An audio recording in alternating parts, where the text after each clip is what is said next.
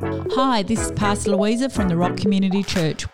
Thanks for joining us today in our Bible reading plan. Our hope and prayer is that you discover more of who Jesus is. Hello, everybody, and welcome back to the Rock's Bible Reading Podcast. My name is Zach. I really hope you guys have enjoyed listening so far. We've been going through Corinthians. It's been super fantastic. We're up to number 8 now. So without further ado, let's get straight into it. Love is greater than knowledge. Now, let me address the issue of food offered in sacrifice to idols. It seems that everyone believes his own opinion is right on this matter. How easily we get puffed up over our opinions. But love builds up the structure of our new life. If anyone thinks of himself as a know-it-all, he still has a lot to learn. But if a person passionately loves God, he will possess the knowledge of God. Concerning food, sacrifices, offerings to idols, we all know that an idol is nothing, for there is no God but one.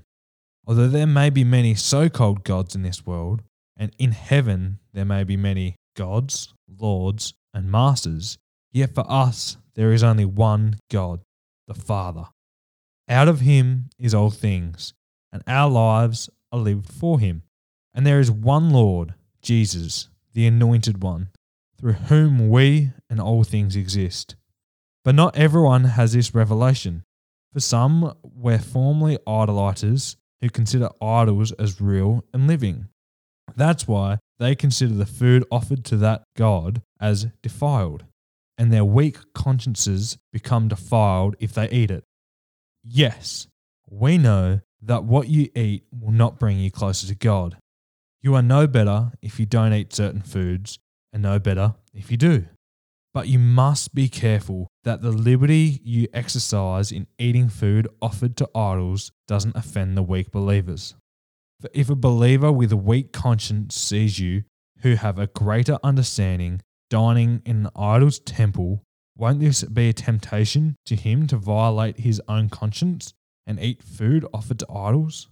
So, in effect, by exercising your understanding of freedom, you have ruined this weak believer, a brother for whom Christ has died. And when you offend the weaker believers by wounding their conscience, in this way you also offend the Anointed One. So I conclude that if my eating certain food deeply offends my brothers and hinders his advance in Christ, I will never eat it again. I don't want to be guilty of causing my brother or sister to be wounded and defeated.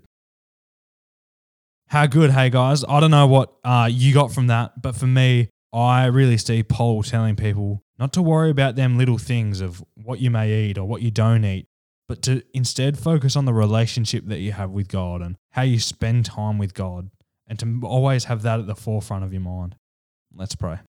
Dear God, I thank you again that you love us. I thank you that you care for us, and I thank you that you want to spend time with us, God.